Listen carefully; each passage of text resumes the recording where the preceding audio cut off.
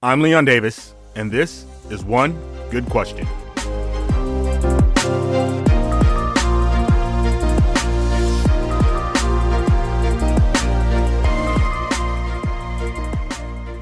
There are a lot of conversations about COVID-19 and how it is affecting those on the front lines. But there aren't a lot of conversations with those same people who have to deal with it in their day-to-day.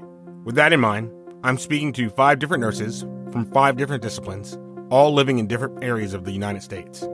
And they're all dealing with COVID-19 on different levels. In the spirit and tradition of One Good Question, they all received the same question. Although common themes surfaced, they all left me with different things to think about. And that is the one thing that struck me. No matter how hard we tried to fit this into a neat little box, the opinions about this pandemic, how it has been handled, and what needs to be done going forward are as diverse as this nation. The question: what do you think the biggest thing that people on both sides of the political spectrum of this very non-political issue are missing at the ground level? My guest today is Livonia Adumo. Livonia is an emergency room nurse here in the Dallas area, but Livonia has been working on contract in the New York City area. At the time we recorded this, she was waiting the call to go help in Philadelphia.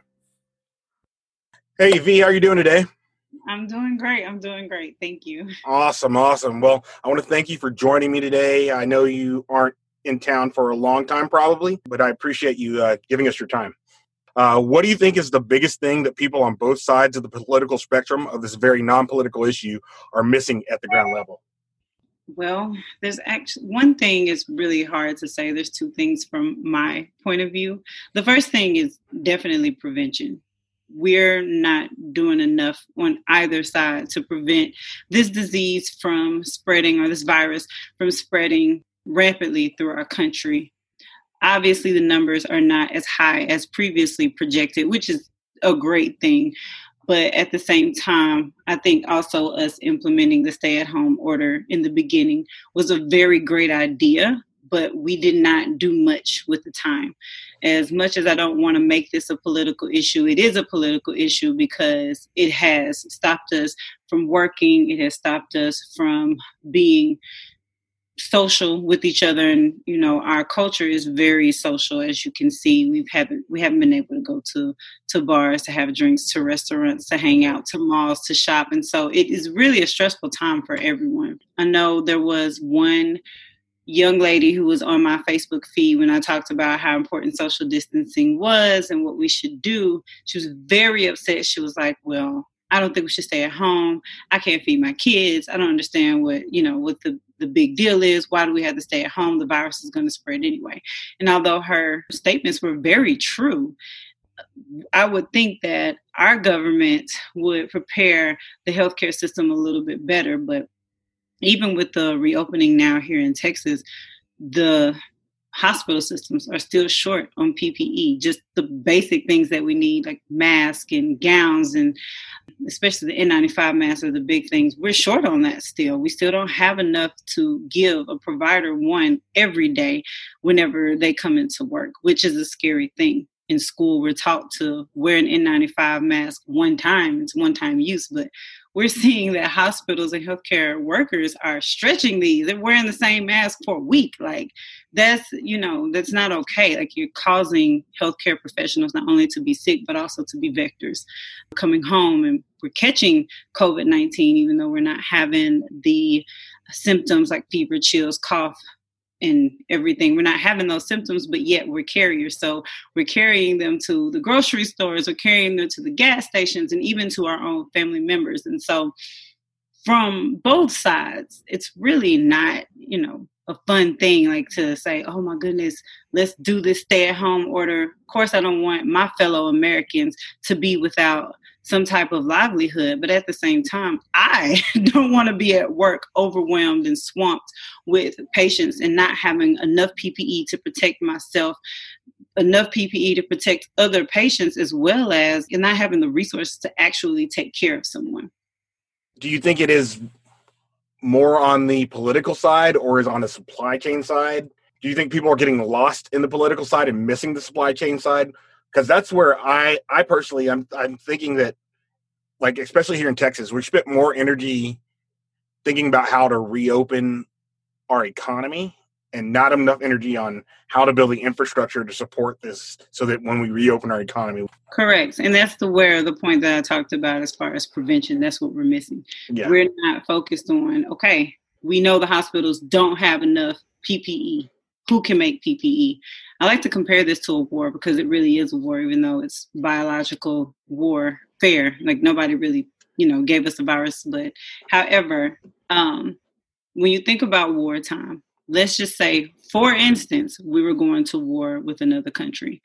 It would take us no time at all, usually in the Department of Defense, no time at all to build a bomb, no time at all to build tankers, no time at all to get ammunition. Like, even though the government puts out these contracts, the contracts are with local, federal, big corporations that can mass produce all of these things. And there's no way that, I feel like we can have mass production of bombs and shells and guns and even, protective gear for our army to go into war, but you can't make paper masks in mass droves. Like, it doesn't make sense at all.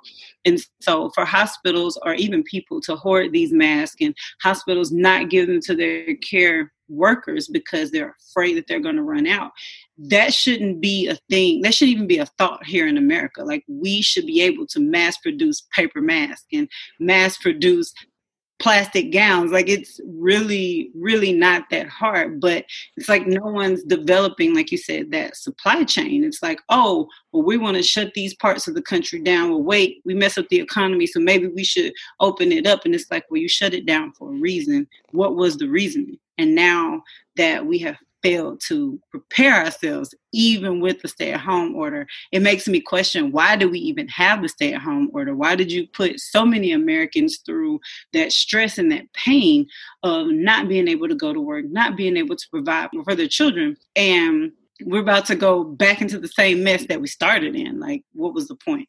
Yeah. So from both sides, I can understand the frustration from both healthcare workers as well as the American people.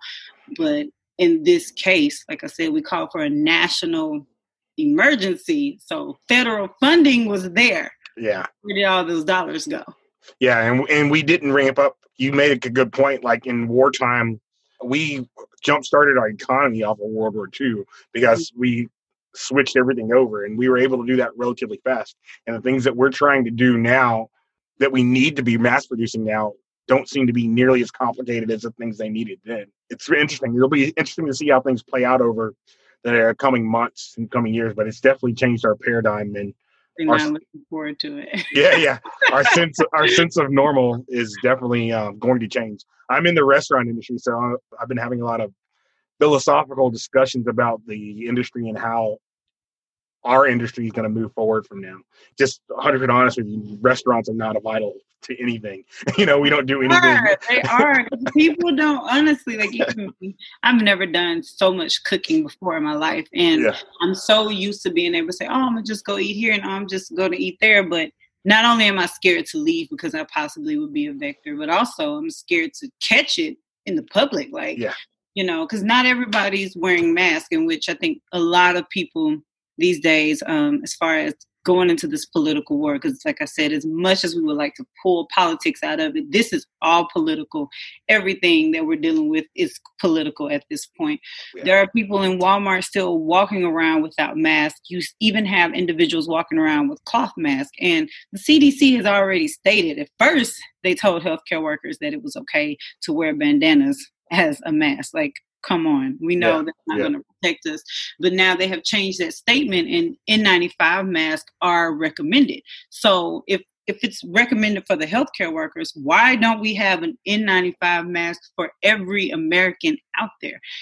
Like I said, it just doesn't make sense to me how we can mass produce bullets and tanks and bombs, but we can't mass produce a paper mask. Like, it baffles me to the point, like, it frustrates me too. Like, it's like, my gut feeling is that there's no way for anyone to make billions off of it afterwards, as opposed to with bullets and all those other things. They can keep figuring out ways to leverage that into billions of dollars, just because that seems to be the nature of our society.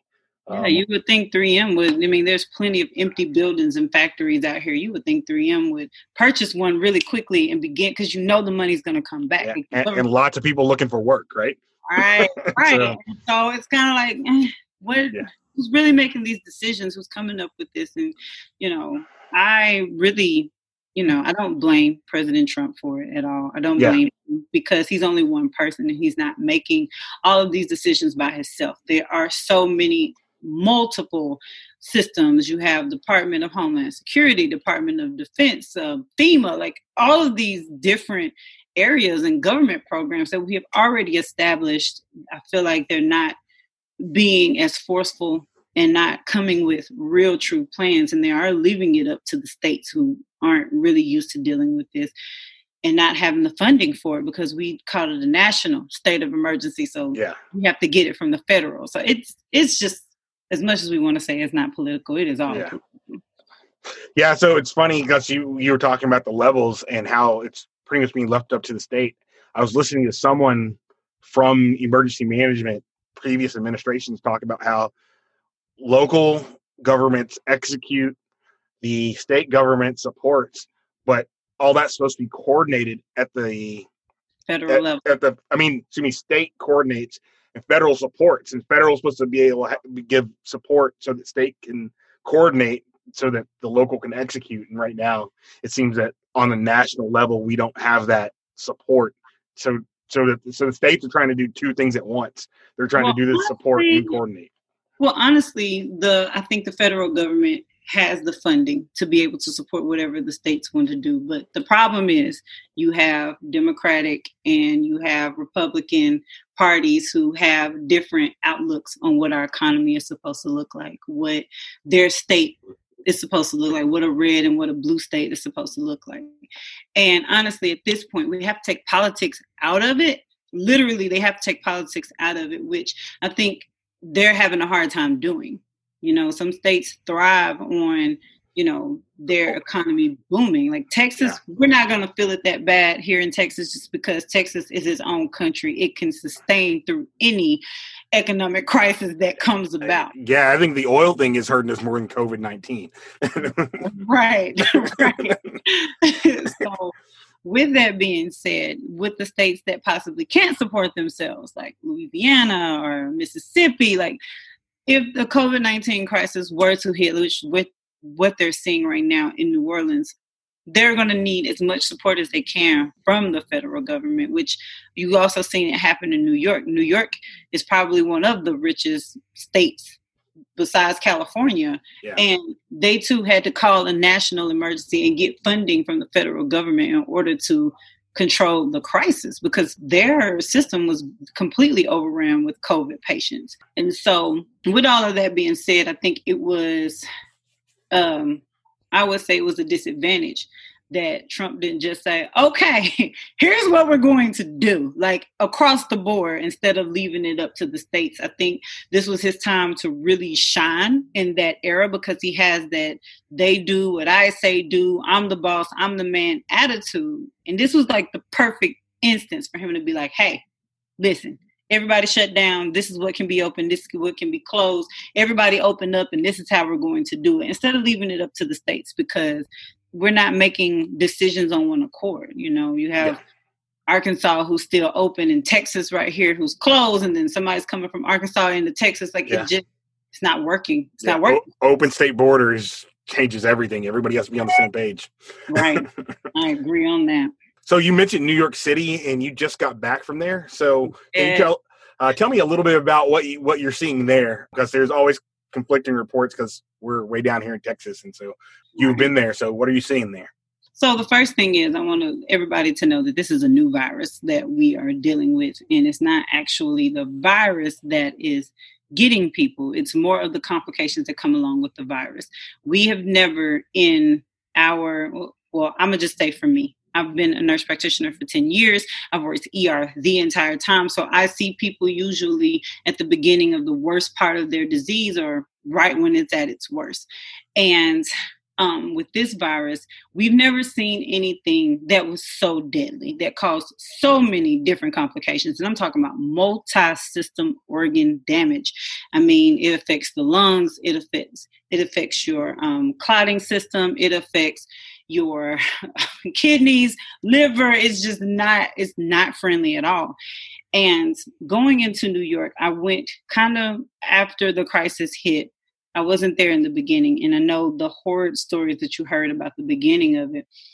Yes, the beginning of it was pretty bad just because they didn't know what to do. China is not sharing their information about how they treated it. So we are having to rely on what they did in Italy as well as what they did in France. And, the thing about it is United States, we have some of the most advanced technology here. So there are a lot of things that Italy and France are behind on that we are already up on, that we can, go ahead and just implement some of these treatments. Now, also, once we got a handle on a better way to save these patients or when to start, that's whenever the trend began to go down, because now we kind of know what we're doing. We're not new at this. We know what to expect. We know what's going to come. We know what we're going to see. When I made it to New York, the decline was starting to happen.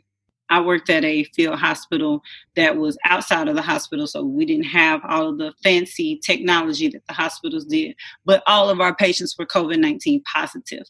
And for me, what I seen, it really wasn't so much of the person having this cough, cold, pneumonia type illness. It was more of the other things that was going on. Patients going in and out of what we call atrial fibrillation, patients having blood clots, and a lab called D-dimer that is really, really high. And this D-dimer lets us know that you have a blood clot, whether it's in your legs or your lungs and your heart or your brain, causing strokes. So the complications is what I was taking care of more than just really the COVID-19. Now, I did have one particular patient who was having a very hard time breathing. We had him on 6 liters of nasal cannula. He was still not getting in air. Every time he coughed, it just sounded like he was suffocating. It was pretty scary to see. And I don't know if you've ever been short of breath before. I grew up with asthma, so yeah. Okay. So can you imagine having an asthma attack and that anxiety that overwhelms you? This is what these patients are dealing with day in, day out while they try to fight off the virus, because, we don't have any antivirals that are readily available that's going to be effective in treating this. And so it was really, a learning experience from my point of view, just seeing these patients battle it. And like I said, it wasn't the battle of actual COVID-19. It was the battle of all the other complications that came along with it. And yeah, that's what I did. I really didn't have a lot of critical patients because, like I said, at the field hospital, we didn't have the luxury of that.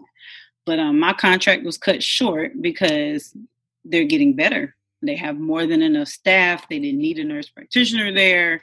They have doctors and nurses who can do the same thing that I was doing. So they did send me home, but there are other hot spots popping up and that are in need. And so I'm just coming to rest because I worked 10 days straight. Yeah. Dallas might need you soon enough. It looks like we're starting to spike a little bit, but yes.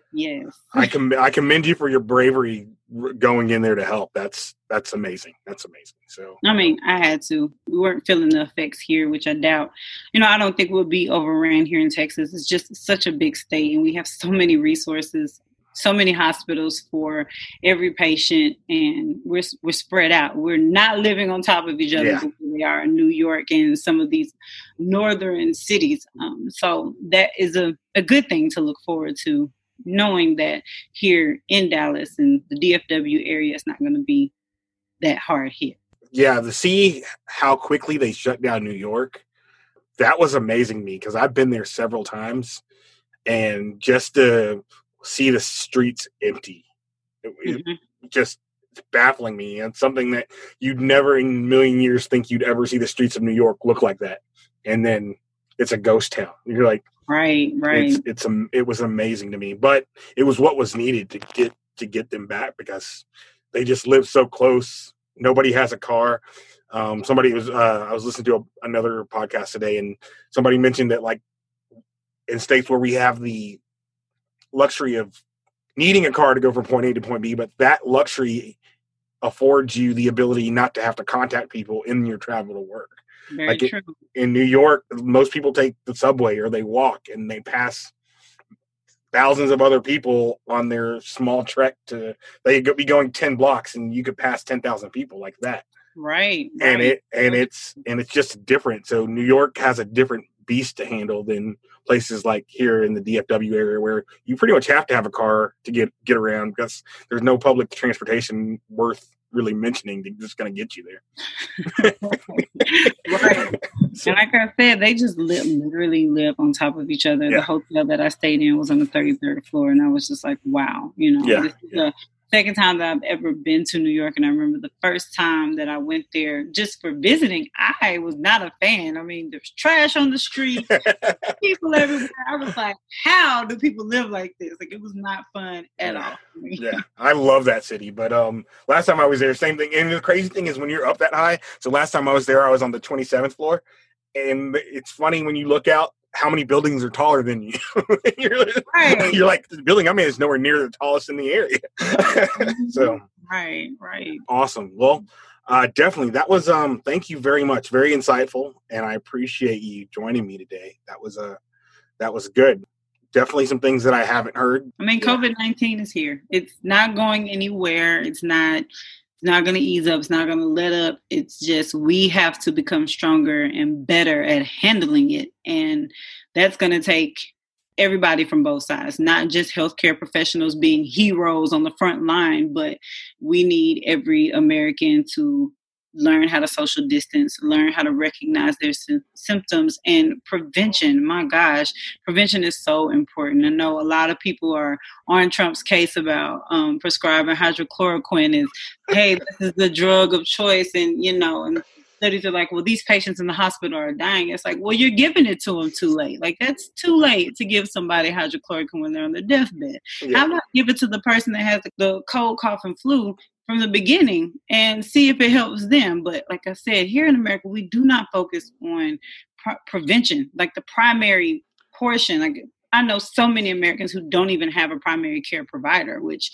you have to have a primary care provider. It's important for you to know what your cholesterol levels are, what your blood pressure runs on a daily basis. And these are things that you have to know. So if we had that system in place and not so focused on treatment, and we had prevention down packed, man, I think this would have been so much better. We would have handled it a lot better. And now, we just got to hold on and just see what happens. Yeah, we're looking for that magic bullet, and it's not there. So no, it's not. Well, once again, I definitely appreciate it. Thank you for your time. It gave us a lot to think about going forward. Yeah, definitely. It's good to hear from somebody on the front lines who's been there, somewhere that's more affected than where we are, because it's kind of a sprinkling here. I mean, it's here too, though. I left working in the ER here. I work at multiple ERs in the DFW area, but I've been exposed to two. And it just, it's everywhere. It's going to be, like I said, it's going to be here with us. And so you just got to learn how to deal with it. Yeah. So, well, thank you. Safe travels when you leave again. Stay safe. And once again, definitely appreciate the things that you're doing and appreciate your time. My pleasure. All right. Thank you. You're welcome. Earlier, Livonia mentioned that she had 2 points. During the post-interview, she started getting into that second point. I thought that it would be good to add that part of our discussion. And that was the other thing that I was going to say, which I know you said name one thing that, that is affecting us. But the next thing that we're missing is sympathy. We do not care about how each other feels. When you think about these healthcare workers that are on the front line and you see these people crying and like, oh my gosh, like, you got to think about it. We see death all the time. This is a normal thing for us. So if you see a healthcare professional crying, we're losing patients faster than we ever have in our entire career. And it's kind of scary. And then on top of that, like I said, you have this single mother who can't get food stamps or get food for her children. She's been furloughed off of her job, or this man who's lost his job and he's the primary income for his family. Like, we have got to have sympathy for each other because everybody's hurting in some form or fashion at this time. And it's not there. It's not there. People are going off on each other on Facebook, calling each other idiots and stupid and you're this and you're that. And it's like, hey, everybody's hurting. Where is your sympathy? Like, it's missing. Well, awesome. Thank you very much once again. It was an awesome interview. Thank you for giving me a little bit of your time. You're welcome. All right. I appreciate it. Enjoy your day. Yeah, you too. Thank you. Safe travels. Thanks. I want to thank you for listening today. If this is your first episode in this series, I invite you to please go back and listen to our previous 4 episodes. I want to thank all the nurses that were gracious enough to give me their time and participate in this project. I hope that this was as informative to you as it was for me. This is Nurses Month. Please find a nurse and thank them for all that they do, not just now, but always. Until next time, stay safe and take care. This has been One Good Question. Once again, I'm your host, Leon Davis. Theme music by DJ Seth Lowry. Other music courtesy of Epidemic Sound. Find us on Apple Podcasts, Spotify, or wherever you may listen. To catch up with us on social, check the show notes.